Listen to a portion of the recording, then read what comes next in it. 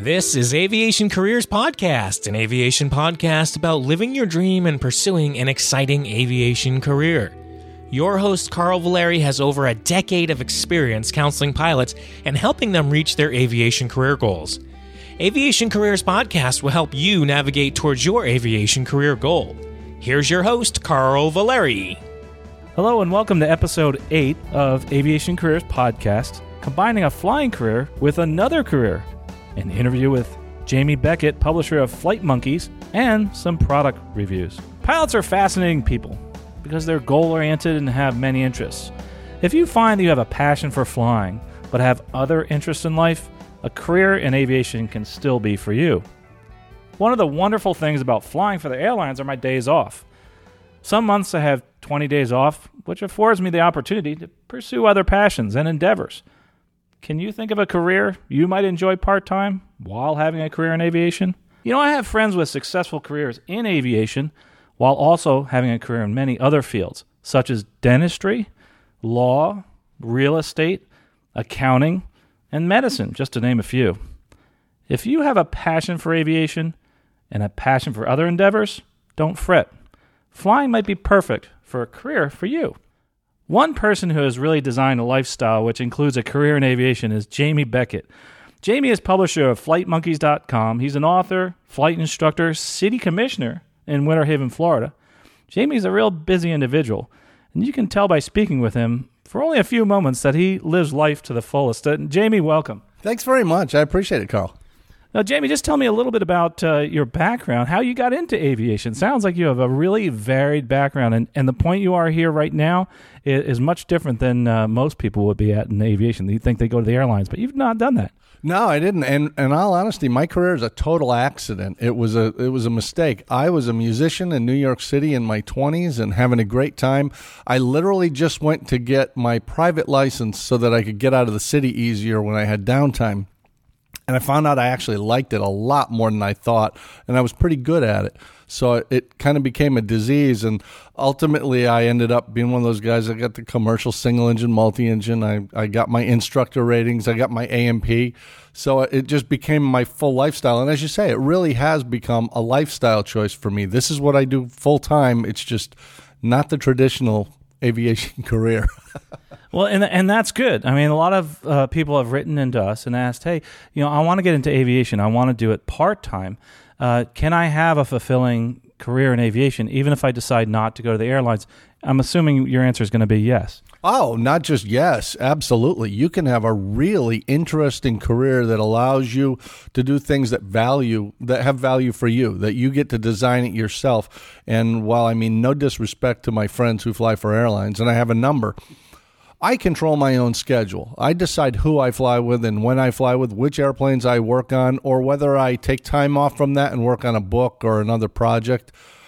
I'm incredibly lucky that I get to do what I do, but it's largely because a while back I realized rather than follow the traditional path, which is quite lucrative for some people, I wanted to have more control over my life and be home and not jet lagged. And this has worked out great for me. I tell you, a lot of folks at the airlines are jealous. And they're sitting there saying, God, I'd love to do that. You actually get to sleep in your own bed every night. And you can wash your clothes anytime you want. That's incredible. Now, you also have a family, have a wife and kids. Tell us a little bit about that. How do they put up with your varied interests, and both in your non-aviation and your aviation job?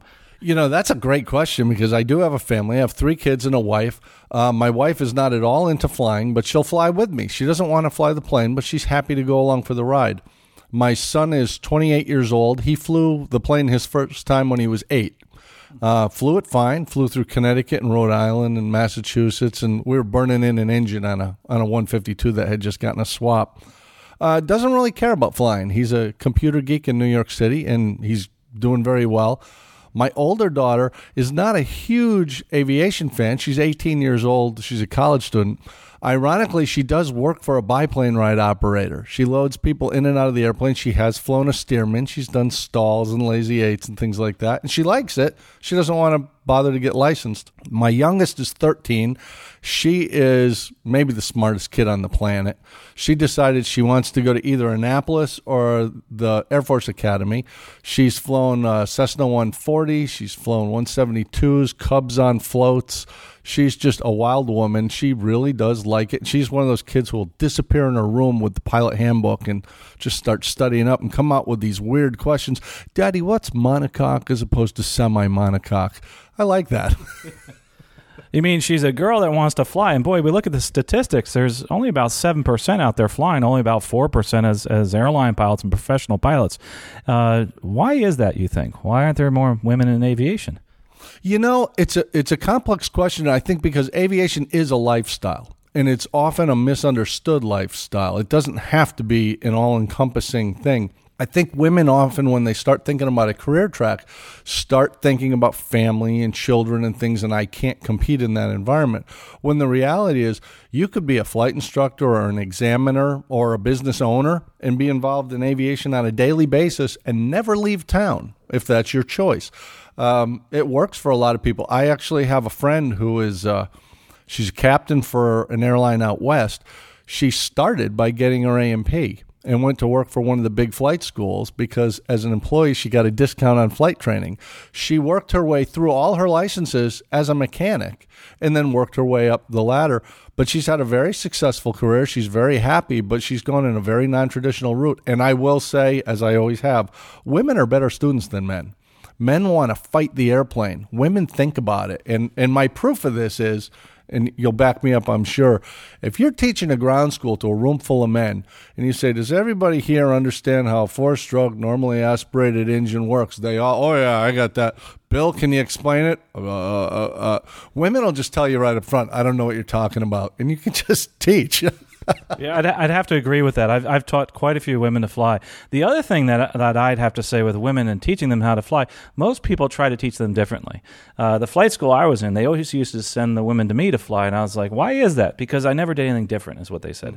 Mm-hmm. Most people like to come there because I teach them the same as everybody else. There is no difference. They are people just like everybody else, and that's something that I think we normally still to this day will think is that the women shouldn't be in these jobs. That's for men, that type of thing. And no, that's not true. Just spoke with Linda Meeks just recently, and that was part of her story too in our previous episode.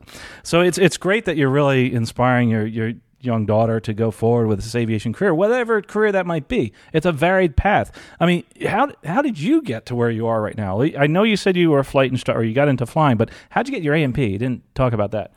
Well, let me back up a little bit. I thought I was going to be an airline pilot, and I was perfectly comfortable with that. And then I went to Sun and Fun, and I had never been there before. And I saw home builts, and I saw warbirds, and I saw experimentals, and I thought, wow, I had no idea this was out here. And I started talking to people who'd built their own planes from plans or from kits, and I was just fascinated.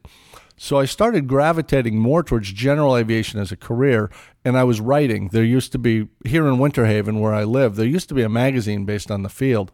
And when I was instructing as a full-time instructor, I would tease the editor over coffee, and he would tease me. And one day he assigned me an article. I wrote one, and he paid me. And I thought, oh, this is a whole new avenue.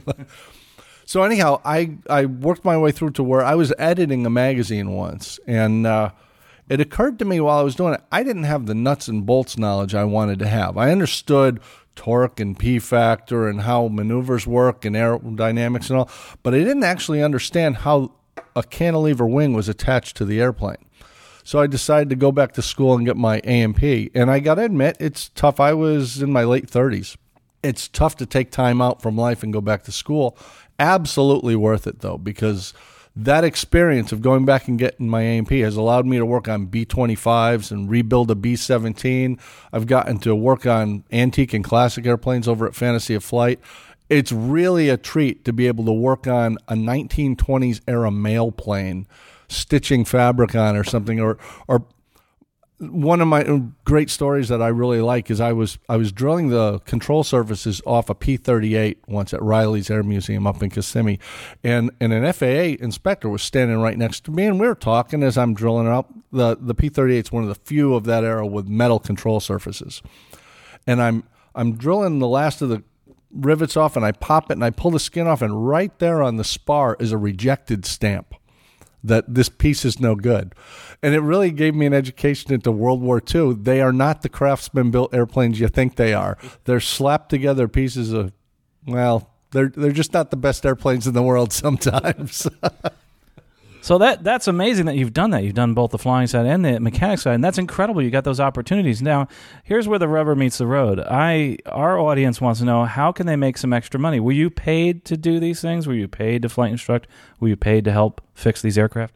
I'm 100% capitalist. In all honesty, while I do donate a lot of time, I almost always get paid something. Currently, I write for a variety of publications, AOPA publications, Gleim publications. I do their customer support, and I develop content for them. I do Flight Monkeys. But if I'm flight instructing or if I'm working on your airplane, I'm getting paid for that. And it's not because I'm trying to be evil. It's because I have a mortgage. This is my job. It's what I do. Well, great. That's something I think a lot of people don't realize, is that you don't have to flight instruct for free. I've heard that quite a bit, where you're building time. I'm not going to pay you because you just need to build time. And most of those customers, I tell them, well, then you need to find another instructor because I'm not for free.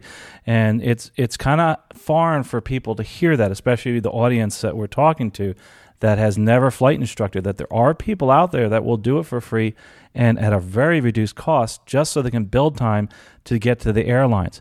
Normally, what I tell people is that if you want an instructor that truly, truly loves instructing, you're probably going to have to pay for that. And I just recently got an email asking about, is there anybody who maybe can do it for free whose passion is aviation? I said, usually if their passion is aviation, a lot of times you're going to pay a little bit more for that person because they usually have a lot more expertise and a lot more experience. Now, you said flight instructor, mechanic. There's an advantage of being both. There's a couple. One advantage that I know of, I just sold my airplane, but my partner in the airplane, a mechanic, he was able to help out in the fact that if we change something, we fix something, he could sign it off. I could do some of the work, but he could sign it off. So that's one advantage of being both a mechanic and a pilot. Can you see any others? Well, in all honesty, from a flight instructor's standpoint, it's good because I understand systems better than the average flight instructor, and I'm not trying to be rude. When I was in flight school, I had a friend who was an A&P, and I envied him because when we'd get into a system, especially on twin-engine airplanes, he just had it. He understood hydraulics and check valves and how everything works, and I didn't. I struggled. Being a CFI and really understanding how these systems work, whether you're in a very simple plane or a fairly complex one, it helps me to be able to explain to students why you need to know this stuff. And you know this well. Being a pilot's not as hard as people think in the terms of flying the plane. It's designed to fly, and it's going to. If you fall asleep, it's going to continue to fly. The challenge in being a pilot is being able to make decisions. And that's one of the things that I really enjoy when I talk to school groups or political groups or business leaders. The reason aviation matters to people who have no intention of having a career in aviation is because it teaches people to have a decision-making process that works. You can't just, pardon the pun, but you can't just wing it in an airplane. You've got to know before you leave, am I in good shape? Is the plane in good shape? Is the fuel good? Is the weather acceptable?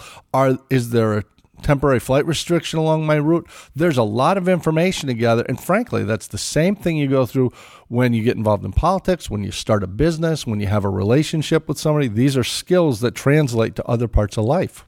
Good advice. That's some great advice. Now, part-time instructing is what you're doing now, part-time maintenance also possibly. Right. Now, let's talk a little bit about that. Let's talk towards the folks that are interested, not in a full-time career. They're computer programmers, but they love flying. They want to be a flight instructor, but they also want to have a successful career as a part-time instructor. You're not doing it full-time. Is there any advice you could give to somebody that's thinking of doing it part-time, whether it's trying to find students, how do I get involved? How do I find students? What do I charge? Those type of things. That's an important question because I think to some extent being a part-time instructor is more challenging than being a full-time instructor. And the biggest issue is you can't overextend yourself. Say you like the idea of, I can pick up an extra $35 to $50 an hour with students. I'll get 4 students and that'll be great.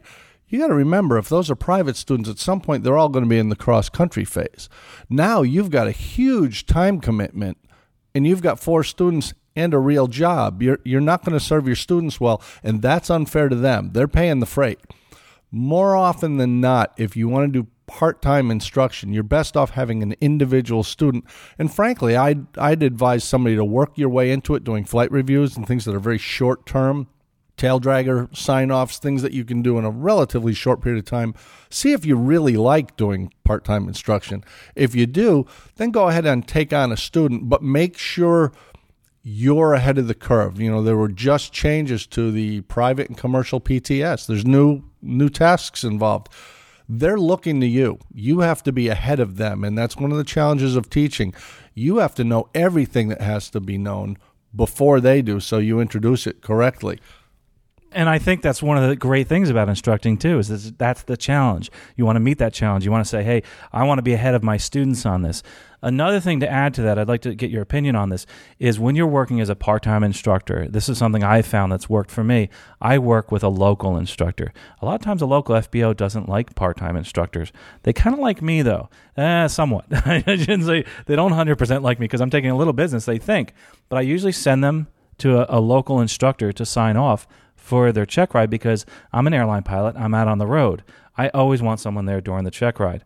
I also want to make sure there's no breaks in that person's training. So I follow a strict syllabus, and we share that syllabus. So when I'm not there, somebody else is helping out. In your case, you're local. Now, is that something that you would advise somebody who's local to do or not when you're talking about part-time instructing and being close to the airport? I would absolutely always encourage having a partnership and a relationship with the FBO or other flight instructors. A number of reasons for it. One of them is whether you're the best flight instructor in the world or not, you're still a biological life form. You're going to get sick. There are things that are going to happen that are unforeseen, and you're not available when your student really needs you to be available.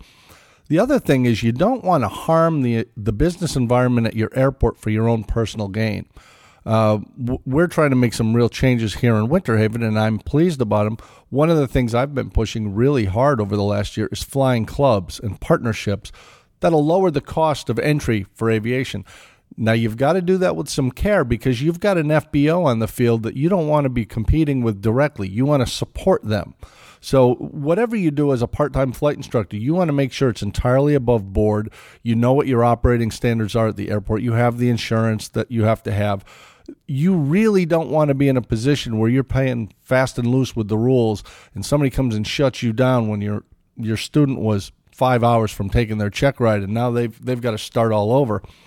The other thing that I think is really important when you're a part-time flight instructor especially, your student is going to hopefully excel, do really well, pass their practical tests, and go on and be a pilot. They want to have an avenue to have access to an airplane after that. They want to know people. They don't want to just have a clean break with you and, okay, you're done, see you later. Your job as a flight instructor is not just to get them through the practical test. It's to establish a relationship and multiple relationships, hopefully, that help keep them involved down the road so they can get the answers they need. And frankly, they still need mentorship after they get their ticket. Yeah, I think once you're their flight instructor, you're always their flight instructor for the rest of your life. And I get calls from students from 20 years ago. They're saying, "Hey, listen, I need some advice on this," and that is some great advice. The other thing that I found too is you talked about clubs and you talked about partnerships and that type of thing. I've been in both, and I've actually sold my share in both of those just to do this podcast. So I'm committed to this. So, like you said, with the time, you have to make sure you pick your battles. And as an aside, before I get into this, is the fact that I took on too many students, and I've had friends do that, and it's not good for the student, it's not good for you, it's not good for your family life. So that, going back to that, that's very important. With the flight school, we've felt that animosity every so often where we had a club on the same field as the flight school, but Where we were able to actually build a relationship was the fact we would buy all our gas there. And if there was any instruction, we tried to use their instructors as much as possible. So you can still build that relationship. It's somewhat tenuous at times. You just have to make sure you sell the FBO on the fact that you're here. You're going to help them. You're going to bring in students also. The other thing about part-time instructing, and this is my feeling, if you're a part-time instructor, you actually have to be really good. Because there's a lot of full-time guys out there you're competing with. So you have to have something you can bring to that instructing. For me, I do a lot of instrument ratings. I fly IFR, 100 hours a month. I fly quite a bit in the system. And so I can bring a little bit of experience there. And for you as a part-time instructor, you have another job. You must have certain things that you have niches in. Is that something that you promote? Like you're, say, the best tailwheel instructor out there. This is the guy to go to, that type of thing. You do the best flight review. What type of things would you suggest? That's a really good point, and I'm glad you brought it up because aviation is far more diverse than the average person thinks. Now, you fly a lot in the system, the IFR. I have a couple friends who fly every single day, and they have rarely been more than 10 miles from the airport because they do rides. They fly out of grass strips and biplanes or things, and they haven't talked on the radio in years. They're good, proficient pilots who know what they do, but they're specialists. That's true of flight instructors, and you're right. Now, right here in Winter Haven, we have seaplanes. We have Jack Brown Seaplane Base. It's a iconic training facility. That's a really interesting, unique, specific type of training. And I've encouraged people before, if you're curious, you don't have to go for the rating. Just stop into a seaplane base and say, hey, can I go book a half hour or an hour? It's a tremendous experience, but it's a great example of the guy who is a really, really good full-time instructor flying a glass panel 172 is useless in that seaplane. It's a different rating. Everything about it is different. The tail dragger guy, and frankly, whether it's a tail dragger guy flying a Cub or a tail dragger guy doing... We have Preston Aviation here who does specific training in steermans. Because if you buy a steerman, you don't want to be stepping up from a Luscombe into that. You need to get a little bit of experience with that much power, that much drag, the way the whole thing works. There are niche markets where people instruct in very specific skills or aircraft. As a matter of fact, we've got a guy here on the field who does type-specific training in air cams.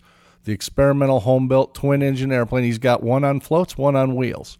And they do type-specific training because you're flying an airplane that weighs 800 pounds and has 200 horsepower. I mean, it takes a knack. And frankly, you're sitting 4 feet in front of the wing. So you want to get very specific training. And frankly, this is his job. That's what he does. But it's something that I think in most airports would never even occur to people that there's somebody who does that. So find your passion, find the thing you're good at, and pursue that. It'll turn into something for you if you persevere. I think that's important. What you just said is find your passion. I didn't realize. I mean, I've been in here to Gilbert Field or Winter Haven Airport quite a few times. I had no idea they had someone there that flew the air cam and could teach me how to fly that. Steerman, something I've always wanted to learn how to fly and looked at buying. This is where I would go, and now I know that. But I would never have known that if I didn't talk here. So, and then you talked about the seaplane base. How do you get out there and find out about flying? You go out and you get some time. Now, how do we promote that? I mean, how do we get that out there? What you just told me, those three things I just became interested in. Okay, I'm sitting at an airport. Now, I'm going to go outside. How do I get somebody else interested in that? How do I go outside and talk to people and get them interested in flying a Steerman? Well, that's kind of become my lifestyle here, and I'm glad you're doing what you're doing because this is it. I've become more of an advocate for aviation. I don't really think of myself as a CFI or an AMP or an aviation writer anymore, although I do all those things. I'm an advocate, and that means I do get out. I talk to business groups. I talk to political groups. I talk to school groups, and I know you do the same thing because so many people don't understand what aviation is, and I'm including aviators in that group. They've got a preconceived notion, and it is so bad. I'll tell you, the reason I started learning in my 20s how to fly is even though I was born at an Air Force base and my dad flew for Pan Am, I was under the impression that you had to have a military background to fly. I was so stupid, I didn't know anybody who wants to fly can go learn. And as soon as I found out, I did. So it's one of those things that we have to constantly be looking for, following our own passion. What are we interested in? And we have to start telling that story to people around the dinner table, over, when we go visit friends at the class reunion or whatever. We start telling that story because there are people who have no interest in sitting in the left seat of an Airbus, just none. But they're fascinated about sitting in the back seat of a Cub. And as long as we can find a way to let people know whatever you're interested in, it exists. So go do that. Sure. And along with that, one of the great ways to promote aviation I've found, and this has worked for me, I always wear a T-shirt. It has something to do with flying. Like right now, I'm wearing my Stuck Mike Avcast T-shirt, which I'm a co-host of. And I also have Sun and Fun T-shirts, and I have all sorts of different T-shirts all about flying. And people come up to me and say, oh, that's a cool-looking airplane. I was like, yeah, I actually fly airplanes. You want to learn a little bit about it? And they'll say, oh, yeah, cool. And I'll take them out to the airport and take them for a flight. They may just do that flight and never fly again for 10 years. They might fly 10 years later, just like the Young Eagles flights. These are flights that the Experimental Aircraft Association puts together where people are introduced to flying. It's hard to measure what you just said and how it works. In other words, it's hard to measure whether what you've done with talking to that individual has worked until it could be years later. So don't tell me that it doesn't work because it didn't happen that day. It could be 10, 20 years down the road. We truly are ambassadors for the aviation community. All of us are. It's exactly what you're doing is being an ambassador for us and getting out there. And you have a great voice. I mean, you have the opportunity to speak in many different areas. And I mean, by speaking, also writing, which brings up another thing, too. There's a lot of folks in aviation that like to write. I like to write. And actually, my first job out of college, I used to write computer manuals. But how about people that are looking at a career in writing? And then we're going to talk a little bit about politics after that. Can they meld the two together? Oh, yeah, because, everybody's got their own perspective. That's what makes the written word or the person who's the public speaker so interesting. You and I may be headed in the same direction, but we'll phrase it a different way, or we'll bring a new perspective to it that people didn't see before. I write content for Gleim Publications, the red cover book people. I used them when I was a student. I think it's an outstanding product. I really do like it, but it's a very different writing experience than when I write for Flight Training Magazine, where I can be a little more casual and teach the lesson in a different way. Or if I write for AOPA Pilot, that's a completely different thing again. That allows me to stretch out and really start to express myself in a way that's appropriate to the publisher. But I'm reaching really 3 different audiences there. And I think of this a lot in terms of my youngest daughter. I can't talk to a 13-year-old kid or a Civil Air Patrol group of cadets. I can't use the same terminology I'd use if I was talking to a group of your peers who have an airline background. Because if I start using all the jargon, these kids are absolutely lost. But if I lose the jargon and start talking with real enthusiasm, or if I write something that's intended to be read at their level, I don't have to explain exactly how the starter system works. The point is the airplane starts and we move. And that's the thing. We tailor it to our audience. And that's really important because you'll write something or you'll say something that it never would have occurred to me to say or write, but you'll make headway where I wouldn't. And I'll toss something in when you were talking about being ambassadors. Years ago, I flew for a Part 61 141 school in Connecticut, a terrific school. But because it was New England, people would show up in the fall and they'd want to go on a flight to see the foliage. And we'd always go on a 172, and I always did the same thing. I put one of them in the left seat, I'd sit in the right seat, I'd do the takeoff, and by the time we were at 500 feet, I'd turn and say, you want to fly the plane? And they never saw that coming. They didn't even know that was a possibility. But I'd let them fly the whole flight. I'd guide them a bit, but they would come back just elated because the experience was way beyond what they had imagined. They thought they were just going to look at the sights. They got to look at the sights and fly a plane. I'm telling you, they're at the water cooler Monday telling a story that they never thought they were going to have to tell. Wow, that's a great way to introduce someone to aviation. Not just that person. Now they've introduced 5 others by talking at that water cooler. Great idea. Let's talk a little bit about melding politics and aviation. We don't get into politics too much here, and I won't talk about any political issues. But there are people. Well, obviously, at the airline, I'm sitting there, and people do talk politics, and it's one of those 3 things you're not supposed to talk about. But there are people that are very, very interested in politics. What if somebody is interested in politics? How do they meld that? I mean, you've done that. Yeah, I was actually very lucky, and it kind of comes from my career. I had written, we're sitting right now in the new terminal building in Winter Haven at Gilbert Field. I wrote an a column for the local newspaper that criticized the funding of it and how it was being managed. And because of that, some people here on the field said, have you ever thought of running for city commission? And that led to me actually running for office and winning. And I'm third year now in office as a city commissioner. And I got to tell you, initially I shied away from being the airport commissioner because of that perspective. I was actually referred to that way because of my interest in aviation.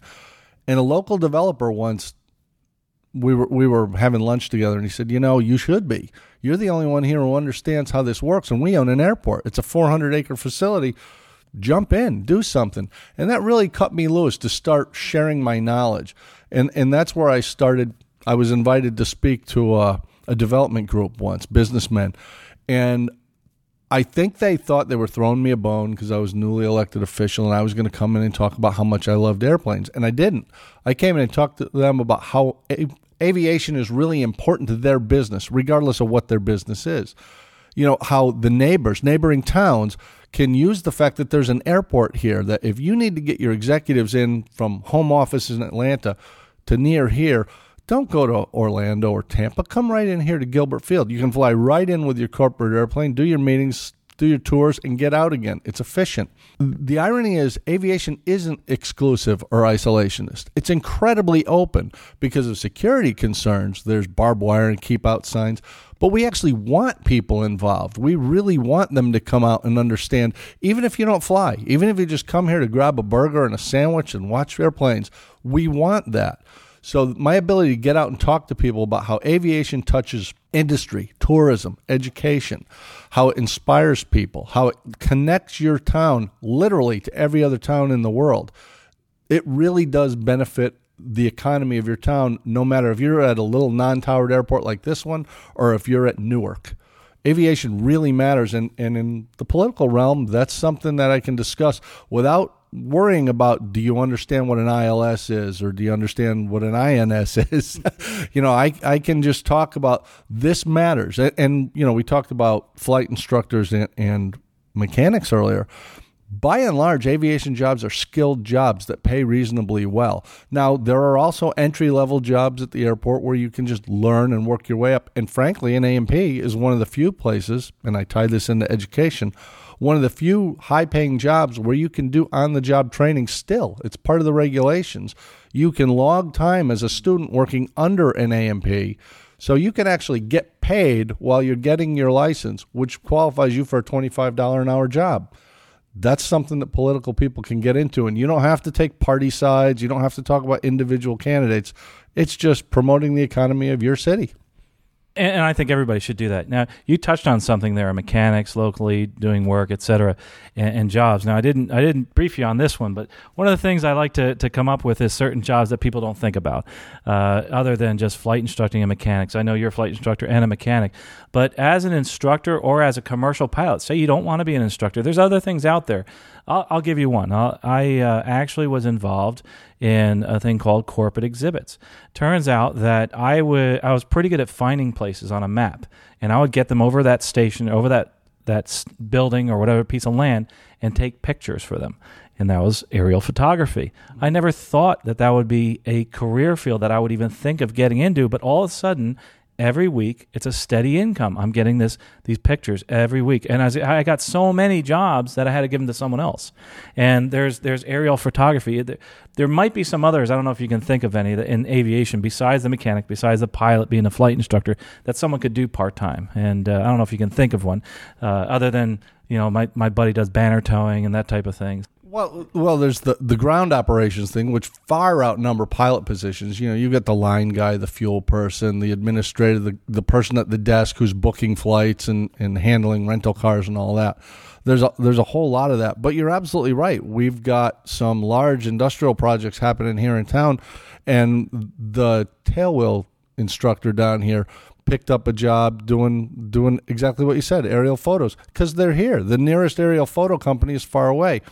We do periodically get requests for somebody to do in-flight video, which gets used in B-roll. There's also things like, and this is really weird, but I once interviewed for this job, doing traffic reports from an airplane. That's not a full-time, all-day job. They have a guy who does the morning shift, the guy does the afternoon shift, and your job is just to get up and fly over the highway and every once in a while click the mic button and say, yeah, there's all kinds of traffic here, Bill. But that's a real job, and if you want to pick up a couple bucks with your flying, you can do that. Well, I know that there's a lot of helicopter pilots that do that, but there's fixed wing that do that also. And they're not all as crazy as the guy in Air America, which is a terrific movie. Now, people that are looking at a career path, one of the last things I want to talk about is when we're looking at a part-time career in aviation, there's a lot of fears involved, like the unknown. And we hopefully have covered a few things here. One of the things that I know as an airline pilot, I advise people first make sure your company is going to let you actually fly part-time. And because you can get into a lot of trouble, and you have to make sure there's issues also with flight times that you have to look at, et cetera. But find out from your chief pilot, say, hey, listen, I want to fly part-time because I have all this knowledge that I want to impart to other people. How about other people in other jobs? I know they have some fears about their job being in jeopardy if they actually take on this flight instruction position. And you've done it. I mean, you have another job. And for you, there should have been or may have been some fears when you started going out instructing. My fears were, gosh, what if I lose my pilot certificate? And that's a big one because that's my main income is actually from flying airplanes. Can you think of any of those fears or anything that you would advise people to overcome those fears or how to, what you can look towards? Well, in all honesty, and this may seem a little pedestrian, but I think the most important one is your family, especially if you're married. You're involved in a relationship with somebody who's concerned about your safety, and even though it's absolutely baseless, people think aviation is incredibly dangerous. It's actually statistically safer than taking a shower at your own house, but people worry about that. And my wife doesn't come from an aviation background, and at my first flying job, like a lot of young flight instructors, I wasn't making a lot of money. My wife and I were separated for a while just for economic reasons. She moved back down to Florida to where I was, and we had a fatal crash the next day. She had just met this guy, and it was difficult. So that's something you do have to deal with, the reality of the job. The other thing that comes to mind is the best piece of advice I ever got when I started was before you get seriously into your flight instruction, if you're thinking about doing this for a career, go get a first-class medical. If you can't pass the first class, that doesn't mean you can't work in aviation, but it changes your career path. So just be aware of what your options are. You can professionally instruct on a third-class medical. That's not considered carrying passengers for compensation or hire. You're instructing. So if you can't pass the first class, that doesn't mean you're out of the game. It just means you've got a different spectrum of jobs to look at, and you want to be aware of that as you get into your training. I'm glad you brought that up. That was great advice. And people think that the medical is going to stop them. It doesn't necessarily have to. You can also be a sport pilot instructor, too. You can look towards that. But that was terrific. Thanks for all your time and taking time with us. And I was wondering if you could stick around for a little bit, and we'll talk a little bit about product recommendations. As a matter of fact, one involves you. Jamie actually, again, is a great speaker. He speaks eloquently at many different events. And one of the things he touched on was the fact that he was asked to speak about the value of aviation. One of the better videos I've seen out there, it's a little more grassroots than most, and I like that, is one called The Value of Aviation. I'll have a link to it. It's actually on YouTube. And Jamie actually speaks about the importance of having an airport in your town and the different benefits of having aviation and airports in the area. And also, one of the things he brought up in the video is talks about how there's other airports around that we don't even know about. There's private airports, that type of thing. And, this is the type of video that you want to show your friends. Because when they're asking you what's the value of aviation, it isn't aviation for all those big wigs flying around in corporate jets, and which is a whole topic of discussion. And it's like, yes, there are a lot of people flying around in corporate jets. Thank God for that. One of my partners in the airplane is actually the largest employer in Polk County, which we are sitting in right now. And he actually has to fly in the corporate jet every so often. It gets them to so many different locations so quickly in this state and in others that they could never do that without having an aircraft.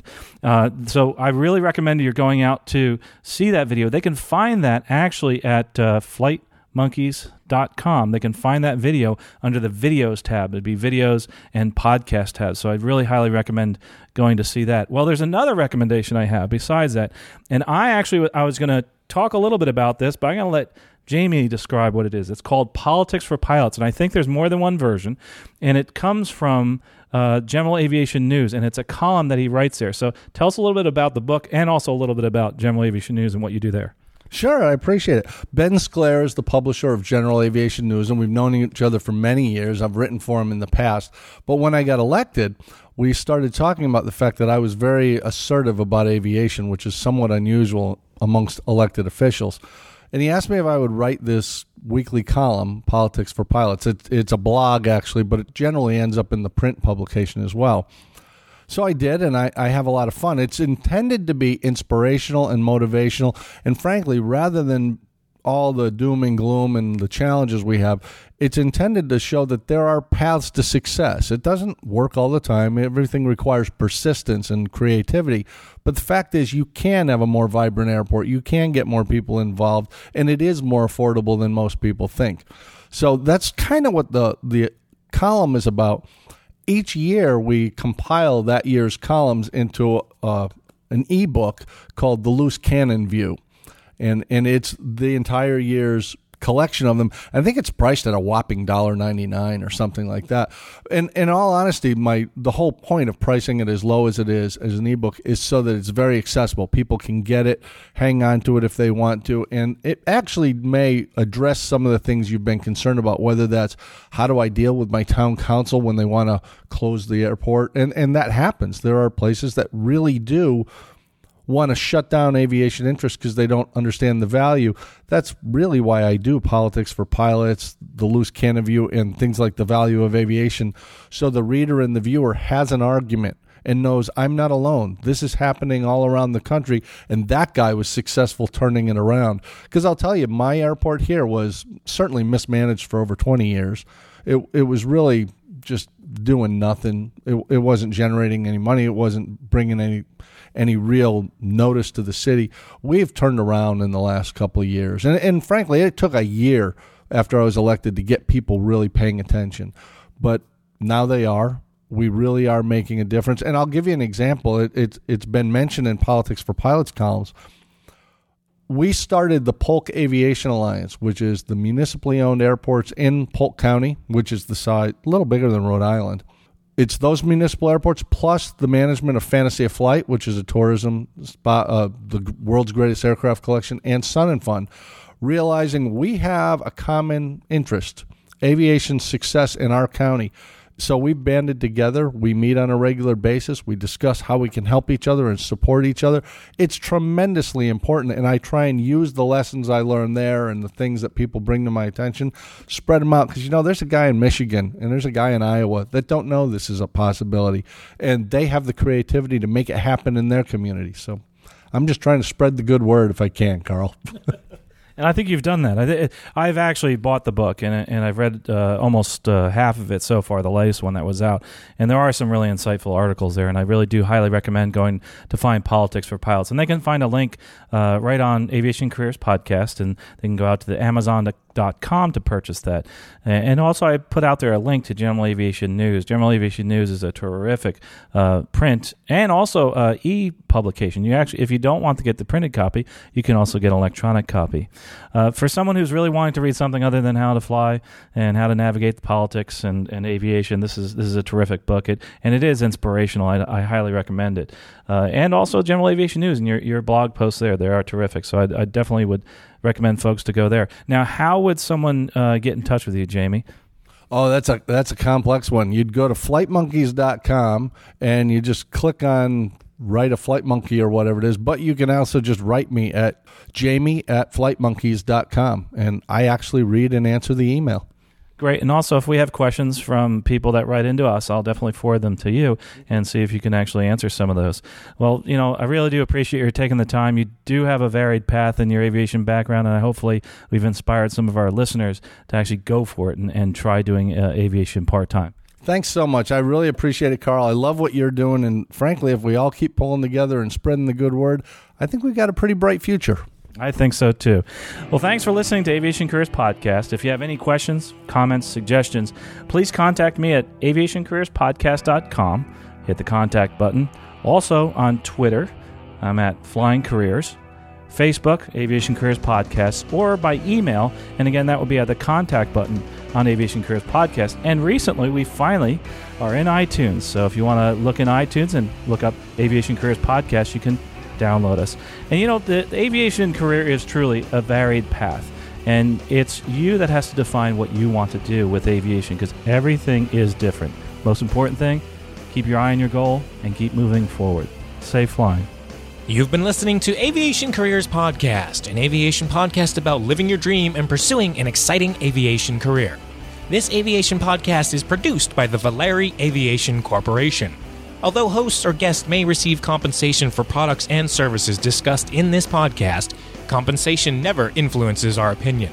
Before purchasing any product or service, you should always do your own research. Music by Billy Wheeler, all rights reserved.